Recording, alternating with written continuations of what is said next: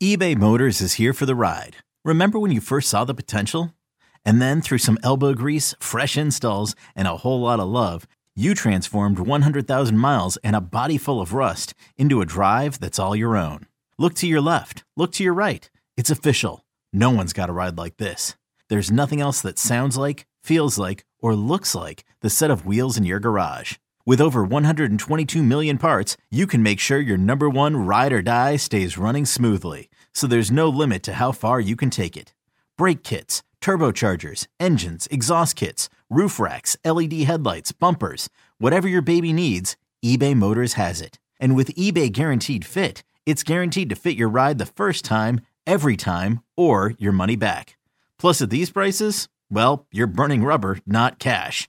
Keep your ride or die alive at ebaymotors.com. Eligible items only. Exclusions apply. This episode is brought to you by Progressive Insurance. Whether you love true crime or comedy, celebrity interviews or news, you call the shots on what's in your podcast queue. And guess what? Now you can call them on your auto insurance too with the Name Your Price tool from Progressive. It works just the way it sounds. You tell Progressive how much you want to pay for car insurance, and they'll show you coverage options that fit your budget. Get your quote today at Progressive.com to join the over 28 million drivers who trust Progressive. Progressive Casualty Insurance Company and Affiliates. Price and coverage match limited by state law. There's a little bit of news, Bruins-wise, that does not involve Cassidy. So they signed yesterday. They signed Jesper, Boqvist. And Scott, this is another, bottom. I wouldn't even say like bottom six, like he's maybe even fringe bottom six. The Bruins are able to sign him on, I believe, the league minimum, right, Scott? Yeah, 1 year, $775,000. So, it is interesting that they keep signing depth forwards, and I don't think there's any harm in it. Like, Boqvist is a younger player. He's 24, turning 25 in December. He was an early second-round pick in 2017. Scored in juniors coming up, so you're same kind.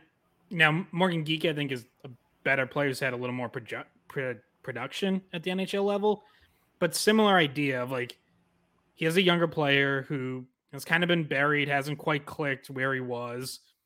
Let's bring him in and see if maybe we can uncover a little bit more. In this case, offensive potential that he's maybe flashed in the past, but hasn't really come through yet. He does have a pretty good shot. He's had a pretty high shooting percentage. The last couple of years doesn't take a lot of shots, so that's obviously something you'd like to see him do more. Actually had the best 5-on-5 shooting percentage on the Devils last season. Had pretty good defensive metrics. He came up as a center, but he's been bad on faceoffs in the NHL, so very bad. 36%. I was looking it up yesterday. Yeah. 36% through about 4 years. Not that he's played a lot of games in some of those years, in some of those seasons, but 36% face-off percentage. Not great in 189 games.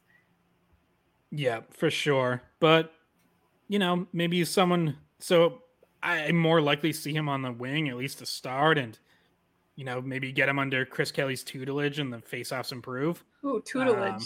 Good job, Scott. There's your vocabulary word of the day. Thank you.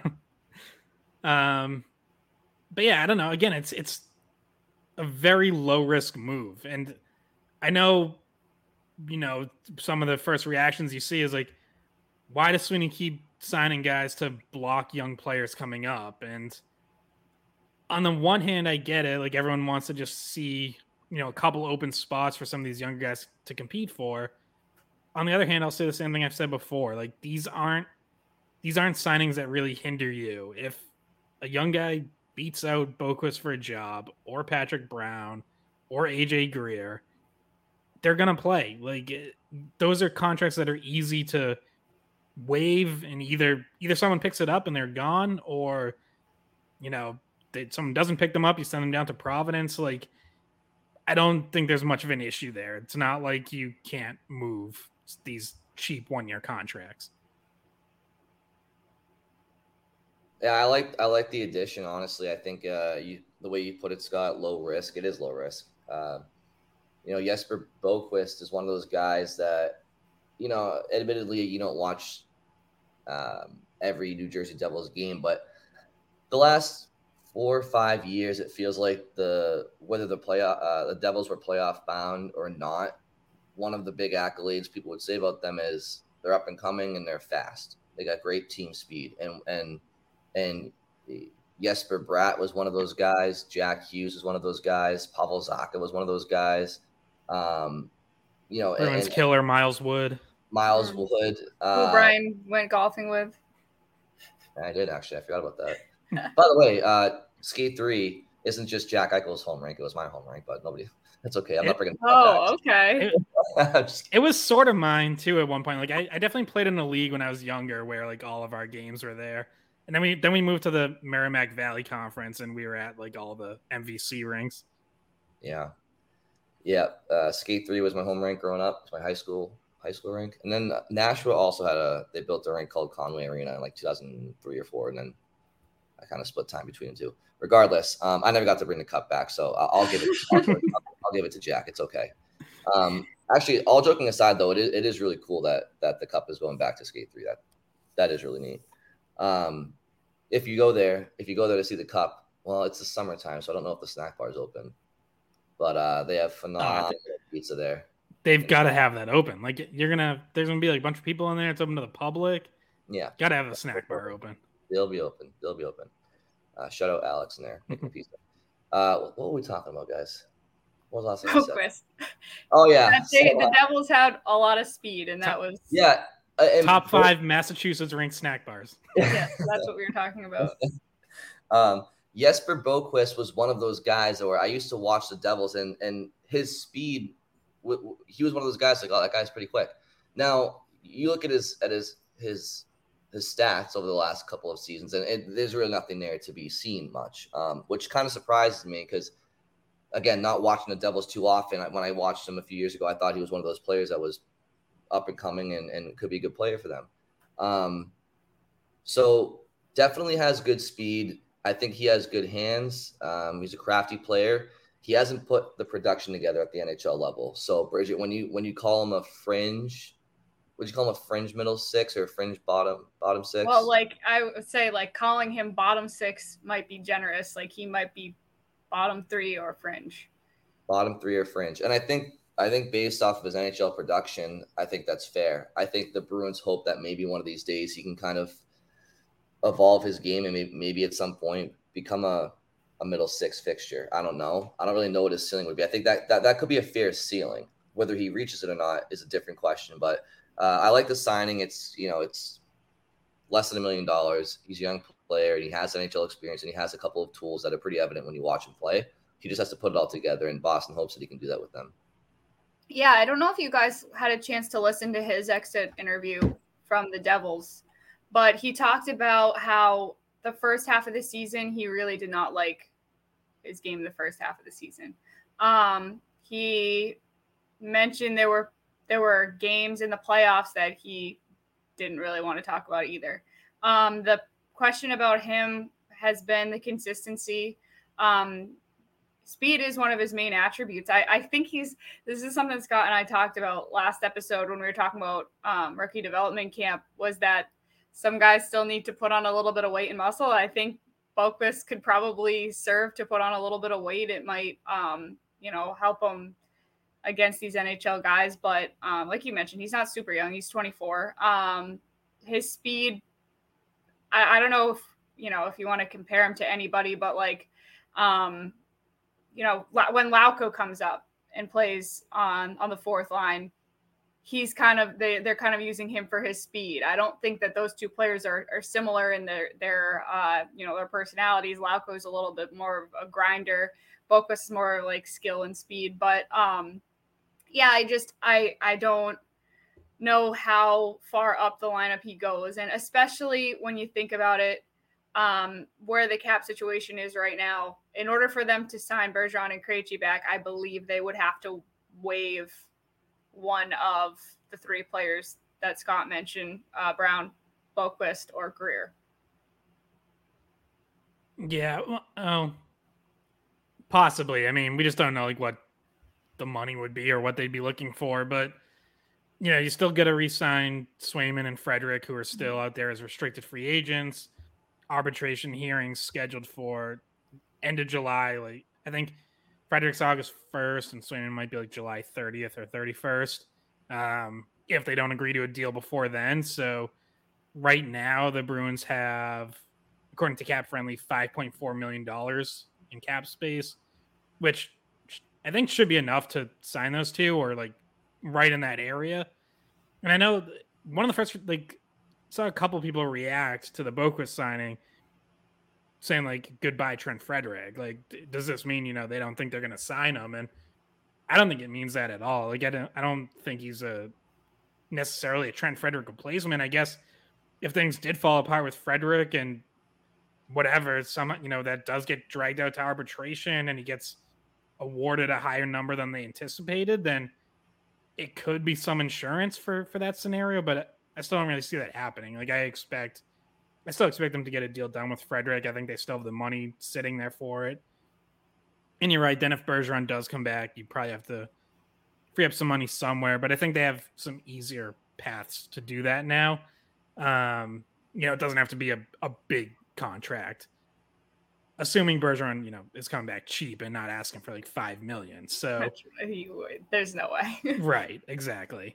So, but I think Boqvist, it's another guy to come compete for jobs. Cause it's like, if you line it up right now and, you could move like the wings around, but let's just say like in general, top line, Marchand, Zacha, Pasternak, second line, Van Riemsdyk, Coyle, DeBrusque.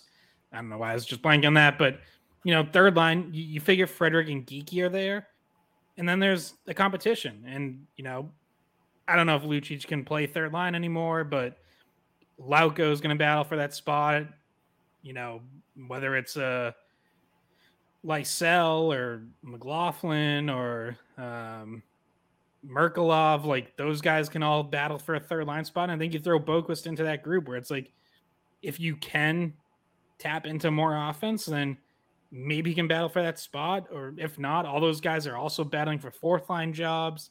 And you have Patrick Brown in there and Greer and Johnny Beecher. And it's like, I just don't think it's a bad thing to have all this competition, because again, if a Boqvist or Patrick Brown loses out, like, you can just bury those contracts. Like, you can just cut those guys. So,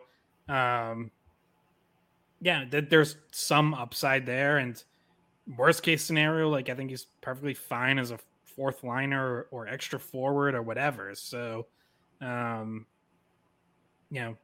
makes sense to me. Like, it's a very low risk move. That's a chance worth taking. So at this stage in the summer, free agency is come. It's for the most part it's gone. The draft is coming and gone. Now we have to wait and see if Bergeron comes back. If Bergeron doesn't come back, I just think I don't know if a hockey trade is in the future for the Bruins this summer for to potentially bring a center in. The longer this goes, the more I just kind of feel like it's either Bergeron comes back and every center slides down a slot, or they're going to run out with Coyle and Zacha. And, not only is that not ideal for up the middle, but when you have James Van Riemsdyk as your second line left wing, I also think you're lacking depth in the wings too. So it's not just center. So, I think if Bergeron comes back, it solves a lot of problems, but either way, I mean, they seem to be, I mean, it makes sense, right? I mean, Bertuzzi's gone, Taylor Hall's gone. That they're a little bit short on the left side. So, this forward grouping, and it's no secret, like the goaltending's fine. The defense is great. I mean, no, I would say the goaltending is great, at least in the regular season. The goaltending situation is great. The defense is great. But up front, though, it's not just center ice that they're lacking right now. Even if Bergeron comes back, they got some. I mean, I know we all knew this was coming, right? But it's just there's a lot to be desired for this forward group right now, and for me, it's one of those situations where, like, if that's the case, you really want to see a Merkelov or a Lysell or some of these young guys, and probably like now's their chance to get him in there. And I'm not disagreeing with signing Geeky. I'm not disagreeing with signing Boqvist. Like, no big deal. Like, honestly, I like those signings. I'm just saying, like, this is when you want to see some opportunity, and some of these younger players take this opportunity. And I know that, and Scott, maybe in Bridge, I don't believe you were in attendance. Maybe you were, but at rookie camp or development camp at Warrior this past week, I see some people in attendance that are a little bit sour on Lysell. I mean, I wasn't there to really watch him, so I can't really speak to it. Well, can we just plug our last episode, because Scott spoke to Lysell and Lori. So if anybody wants to go back and listen to what Lysell said he's going to be working on this offseason, that was part of our last episode. Okay, and so with that in mind, did you get the sense that Lysell is in position to challenge for an NHL spot this season? And did your eyes tell you that when you watched him? I know it's still the summertime and it's still months to go, but yeah, I mean, and in Lysell's case, it was extremely hard to judge because his entire offseason has been thrown off by the concussion he had at the end of the season. And last week was really the first time he got back up to full speed and was on the ice, like really doing hard drills. Wasn't even on the ice on Monday, was no contact Tuesday, Wednesday. So you're only talking about 2 days that he was really up to full speed. And that's his first 2 days up to full speed of the summer. Whereas other guys, take their couple weeks off after the season and then, have probably been skating pretty hard for a couple weeks leading into development camp. I still think he had some really strong moments. Like his skating still, especially against kind of that age, it still stands out. And his offensive skill, like you can just tell, like those defensemen at that level of, rookie development camp struggle to handle that. Now, what he has to work on between now and training camp and preseason is, being able to do that against NHL level players. He was pretty open about the fact that he got worn down in Providence last year. And on the one hand, it's his first year as a pro. He turns 20 during the season, like understandable to an extent, but also if you're talking about a guy that you're hoping makes an impact at the NHL level this year, not really ideal to hear that, as early as late December, early January, he was feeling burnt out. Like, and to clarify, because a couple people responded and were like, well, he had a concussion. What do you expect? No, like burnout came long before that. We're talking midseason. The concussion wasn't until the very end of the year. So, yeah, I think he has quite a bit of work to do in terms of endurance, strength, muscle, like all of it. It's not impossible. Like you can, players can transform quite a bit over the course of a couple months, but in terms of him like winning an opening night roster spot, at this point I feel like it's probably an uphill battle just because he had so much work to do and had his off season basically delayed, a full month, almost 2 months. But we'll see. He's gonna be there at training camp and playing in the preseason, so he'll have a chance to prove that he's ready. So, we'll see where he can get to by September.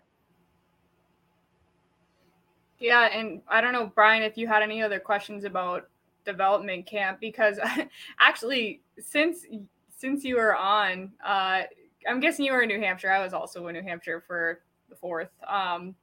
But development camp, we had discussed some of the signings. What did you discuss the signings with Scott before that? Because I missed the week before that. Yeah, we did. I actually had a question for you, Scott, about some of the development camp stuff. So there's a lot of Hockey East guys that are, that are out at camps, but there's quite a few at Bruins camp.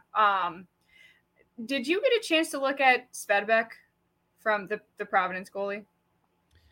Yes, but I will just say and anyone who like works these development camps will tell you the same thing.